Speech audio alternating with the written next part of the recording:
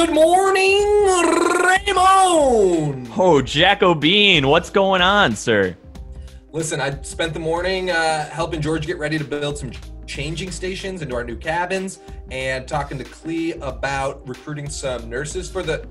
Hey, quick shameless plug. Raymond, do you think anybody out there might know some nurses that might want to join us for the summer? Or EMTs even? Our medical team really kicks butt. Jack, no one nails a shameless plug like you, my guy. And with that, it's time for another installment of the Building a Stomping Ground podcast. On this podcast and this season, we're exploring the hidden curriculum, specifically a summer camp and the summer camp that we run called Stomping Ground. Jack, today we're going to talk about how it all works, the systems, the ins and outs. I think in people understanding Stomping Ground, a huge part of that is just understanding the operation side of things. Plus, inside scoops are just fun. So tell everyone, how does it all work? Let's start with year-round operations. Tell me about the business side. How does this big old machine run? Great point, Ray.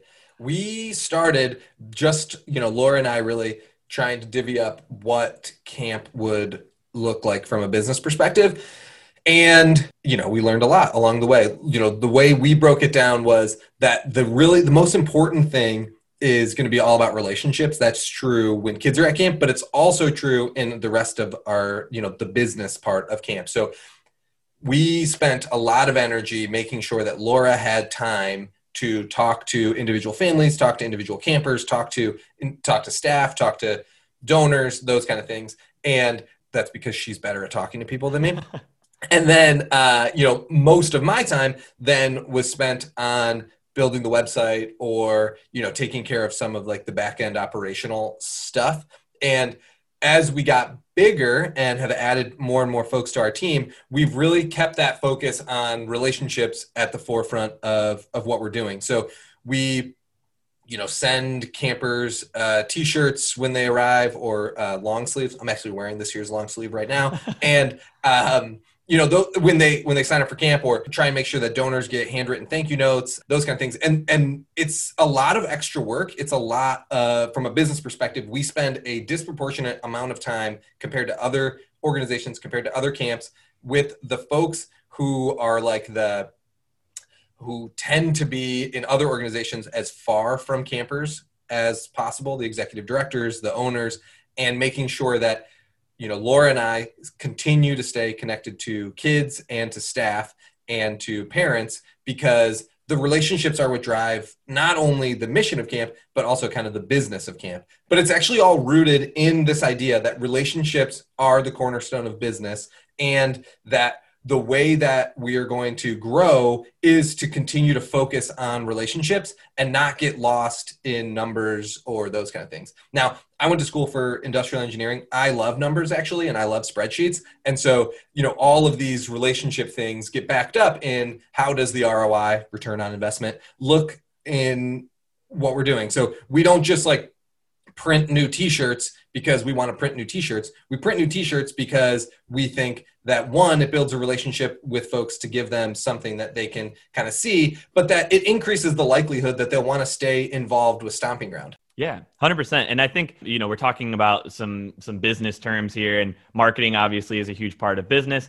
I would say, I know I have a good idea about Stomping Ground, that we don't have the traditional marketing focus. I haven't seen a ton of billboards out or radio ads yet. I think that'd all be really cool. I would love to see a Stomping Ground billboard just splat up in Rochester. But talk about, I've heard this phrase, and I hear a lot of small businesses use it, word of mouth marketing. How is that technique and that style kind of played a part in the growth of Stomping Ground? So when we think about marketing, we think about how can we increase the likelihood that camper families, that donors, that any staff, anyone involved in Stomping Ground will be more likely to talk about us, so that more people can hear about Stomping Ground.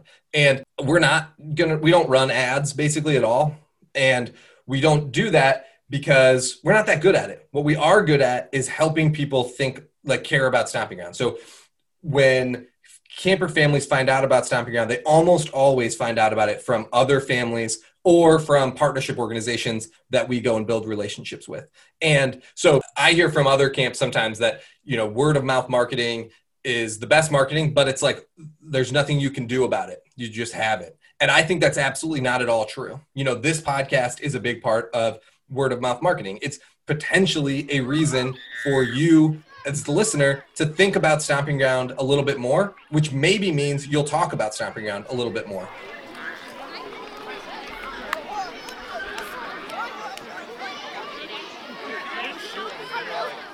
We're not advertising. We're not trying to say like, get 15% off for whatever, because kids come to camp paying basically whatever the family tells us they want to pay. So, we can't do that traditional advertising. Like, you get 15% off, just call Clee and she'll give you 15% off every time if you just say you need it, because that's how we want to make sure the camp is accessible to all kids. Yes. I love that. I'm thinking of all of the great 15% off ads we could have one day.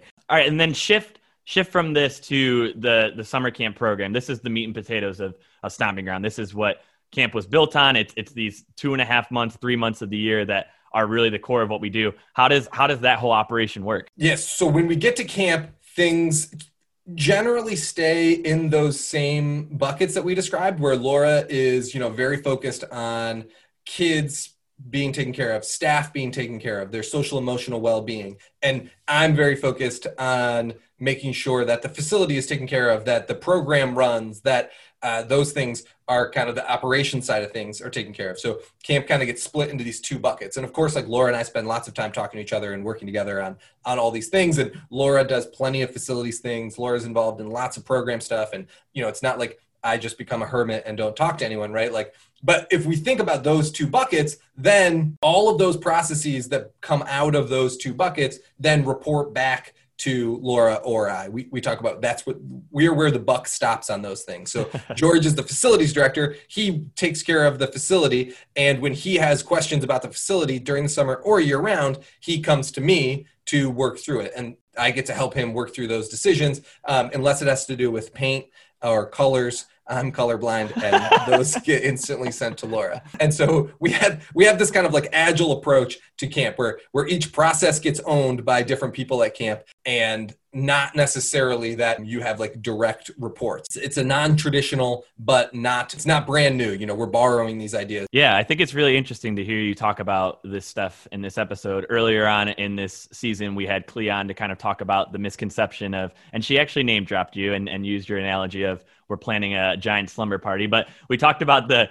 misconception of that, all summer camp directors do is get covered in paint and they make slushies for kids and play dodgeball and then they go to sleep. It's so surface level of what actually happens. And so the intention of this episode and the intention of having you on right now is to kind of dive into all of that. I mean, just hearing all of the thought and all of the processes and all of the program descriptions and how things go into. But I think that myth is something that we have to debunk, that it only is just getting covered in paint, or I don't know. Do you have a 2 cents on that misconception? Yeah, I think that it swings both ways here. Like, I think that there is a misconception from a lot of people that running camp is just easy and it's a party and you just go and play outside. And that's true. It is those things. Like, I think it's really important and is very different from a lot of other camps, the amount of time that Laura and I spend with kids, that you spend with kids, that, our facilities director, George, will spend with kids, that Clee spends with kids, that Shawnee and Nelson will spend with kids. Like, we do that more than other camps because the relationships are at the forefront of what we do. For our business to work, we want kids to know that Laura cares about them specifically, that Laura knows their name, that I know their name, that they can dump paint on my head. That's important. It's important for the mission of camp, and it's important for the business of camp. And that just makes everything twice as hard, because every camp director in the world is still dealing with all of the rest of the business of running camp. Like, there's no other job I know of where you have such a broad spectrum of things to worry about as being a camp director. But we can't get lost. We can't forget that we're in this for the kids. And so we're in this to build those real relationships every day with kids. That's why, Laura goes and makes cardboard and duct tape monsters with kids, and I'm playing basketball with kids. Or if you were to map out Laura's day, it would be a lot more beneficial from some people's perspective for her to be on the phone with donors or getting, worrying about the spreadsheets than playing with kids. But it isn't. It's more beneficial for Laura to be able to do both. And that makes it hard.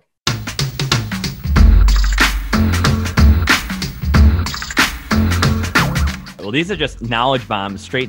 George loves the knowledge bombs term in this podcast, but we're getting them right now from Jack. Jack, it's always so much fun to have you on and talk about the intricacies of summer camp and the theories and the program and the operations and the systems that live behind it. You know, when you're on, I just never know what I'm gonna get. You know, it's always a surprise to me. Right. You know what I always say, that my mom always says. Life is like a box of chocolates, and you never know what you're gonna get. Oh my gosh.